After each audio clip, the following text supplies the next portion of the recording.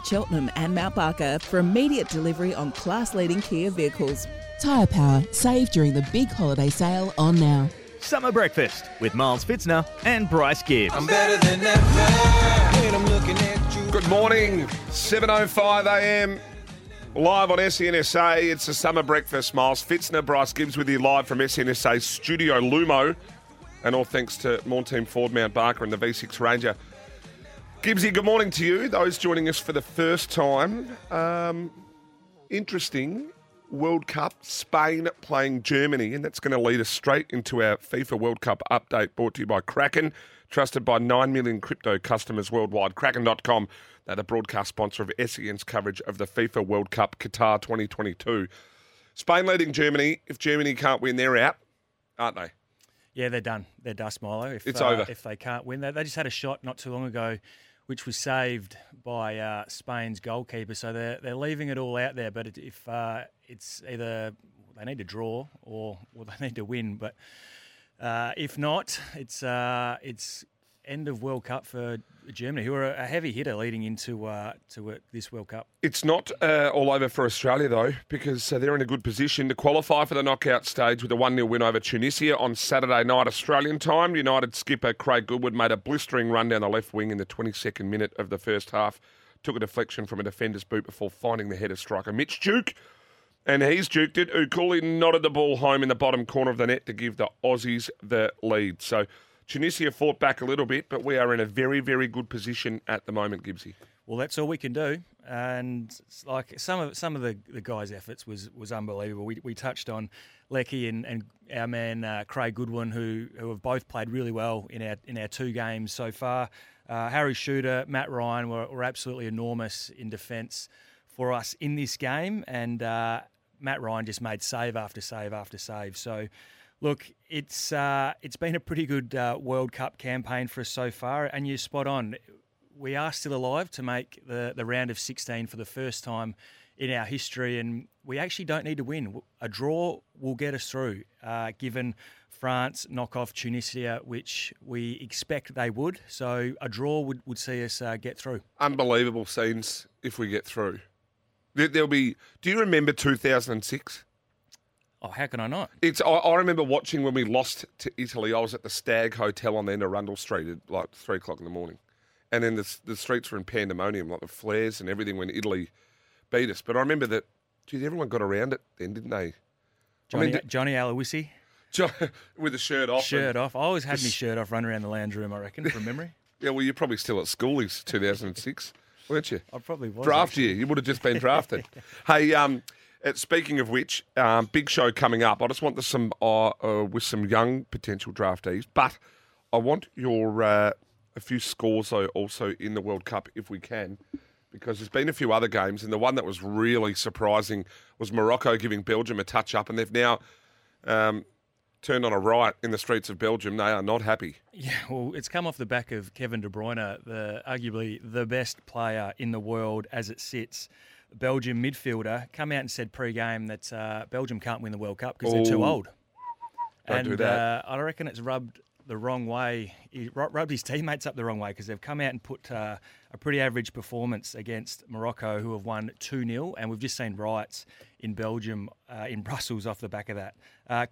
Costa Rica have upset Japan. I think they had one shot at goal for a goal. Two times in the box, our young man Benny Palmer was telling us. 2 times in the box and have scored. So that's what happens in the world game. And Croatia have just given Canada a nice licking as well, winning 4-1. So we continue to see upsets in this World Cup. It happens every year. Big nations going down to smaller nations. So there's plenty of ups and downs still to come, no doubt, Milo.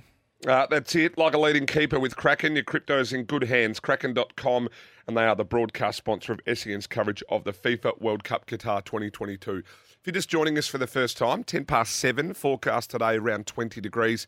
I think about a top of 18, but it might be a little bit hotter than that in the sun. Big show coming up, Antonius Cleveland after 8. We've got Adam Dolia, Harry Barnett, Max Michelini after 7:30, as well as Billy Dowling on the phone.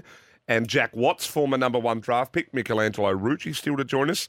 We're just jam-packed full of talent for our first one, Gibbsy. We certainly are. And happy draft day to everyone, and good luck to all boys looking to get picked up in tonight's draft, and especially our South Australian talent. And we're going to have a few of them in the studio to talk how they're feeling, how the last couple of days have been in the build-up to the draft. It's obviously been a boyhood dream for a lot of these guys for many years, and I'm really looking forward to getting their insight on how they're feeling, and if they've spoken to a lot of clubs, and especially the Crows and Port, and if they're a chance to get picked up. Yeah, staying here. I never like asking the boys, the generic stuff. Like, as in you can, are you going to be happy to move interstate? And the boys are going to say, yeah, we'll just be happy to be taken anywhere, and they're standard. But it's more about, I think, how they're feeling and handling it, because I know that they're going to say, oh, look, I'm totally fine. But, gee, they'd be nervous. You'd be edgy. Oh, absolutely. This is the biggest moment in their short football career so far. All the training, all the games they've done, all the extra hours putting in the work, it comes down to tonight and tomorrow, and to see if they get picked up. And don't get me wrong, if some of these boys don't get drafted, it's not the end of the world, and we do see guys not get picked up, still go away, work extremely hard, and get picked up as a more mature age player. But there's going to be certainly some nervous energy in their lounge rooms tonight. I bet there will be. Let's have a crack at the footy shorts. We'll get a couple of these out before we have Rooch on the other side of the break. I see it, but I don't believe it. There is a pig at full forward. There's a pig. Stevie Mobler, what a time! Oh! He is floating on air now. Simon. I'm going to miss Anthony Hudson on our station. Wasn't he the best? He's a good operator, wasn't he? He's as good in the big moment as there ever was, I think. I see it, but I don't believe it. Yeah, the miracle on grass, the 13. He's just got a host of them. He's the man for the big occasions, and he's going to be missed. Yeah, as you said, not anymore. There's a job opening there, Hutch, anytime. Hey, Melbourne have won an historic AFLW premiership yesterday, beating Brisbane by 4 points in a pressure-filled granny at Brisbane's Brighton Homes Arena. Low-scoring clash saw the Demons recover from conceding the first 2 goals of the game to win 2-7, 2-3. So they're 2 goals down, kick 2 and then win. It's Melbourne's first AFLW premiership and could be the final match in the career of skipper Daisy Pearce, who spoke to Fox Footy post-game. And this is the interesting one that I want to play and get your thoughts very quickly on this. To do it here today, to have to come up here to Brisbane and where the disappointment of that, it lasted about a nanosecond amongst this group. It was like, we don't care where we're playing in a grand final and we're going up there to win it. They invited the wrong team to their housewarming. Love that from you. And this is what you've been chasing, Days. You've been a pioneer of the game for so long, but you've now reached the summit. Is there that will to keep climbing? Oh, I'm not thinking any further ahead than right now. Like, don't make me even think about it and rob me of these moments. I'm just so proud of this team. I felt uncomfortable the whole time, the narrative about being about me. Like, I feel like that's a glorified thing that happens outside of these 4 walls. We don't have the best facility in the comp. We're a bit off Broadway. Like, we're not the most out there popular team, and we don't have all the bells and whistles. We don't give away cars to players that come to us. But we've got the best coach in the competition who will make you a good footballer. Little drive-by. Daisy drive-by in the not giving away car. Yeah. Wonder what she means by that. Anyway, giving away cars in the AFLW. If they're coming, they should come from Morn team anyway. Hello, DT. What else have we got? With AFL draft, we're seeing some of these boys start to roll in now, but what else have you got in your footy shorts, Gibbsy? So this is, Melbourne have had a tradition of doing this in previous drafts. So Melbourne have launched a huge bid to move into the top 5 of Monday night's AFL draft, offering 3 first-round picks as a part of a deal for Essendon's pick 4. The prize selection will become 5 once the expected bid for Will Ashcroft is made at the top of the order, as viewed as the flex point of the draft. With Ashcroft to Brisbane via the father-son, and Aaron Cadman, we assume, will go to GWS with pick 1. George Warlaw and Harry Sheasel to North Melbourne as viewed near certainties to sew up the top 4. So Essendon holds interest with Matthias Philippou and Elijah Sardis, could be convinced to trade down in order to grow their draft hand overall. The AFL media reported the Demons had offered pick 13 plus 2 first-round picks tied to Melbourne and Fremantle in exchange for Essendon's pick 4 and 22. Yeah, they're having a go at it, aren't they? Well, they've had so much reward by doing this in the past. I think it might have even started back. They traded down to get Clayton Oliver was the first one, and have done it a few years post that as well to get the boys that they've targeted and won in. Yeah, well, I think when you're sort of half in the window, you've got to try to get as high to the top as you possibly can. Just in local news, Adelaide defender Andrew McPherson faces a delayed start to pre-season after undergoing knee surgery. McPherson was delisted by the Crows earlier this month, but the club is committed to reselecting him in the NAB rookie draft. Next week, the 23-year-old felt discomfort in his knee, underwent an arthroscopy, and having been recovering from a posterior cruciate injury that ended his season in July. And that is our footy shorts, thanks to Weeks Homes. Discover a better way to build.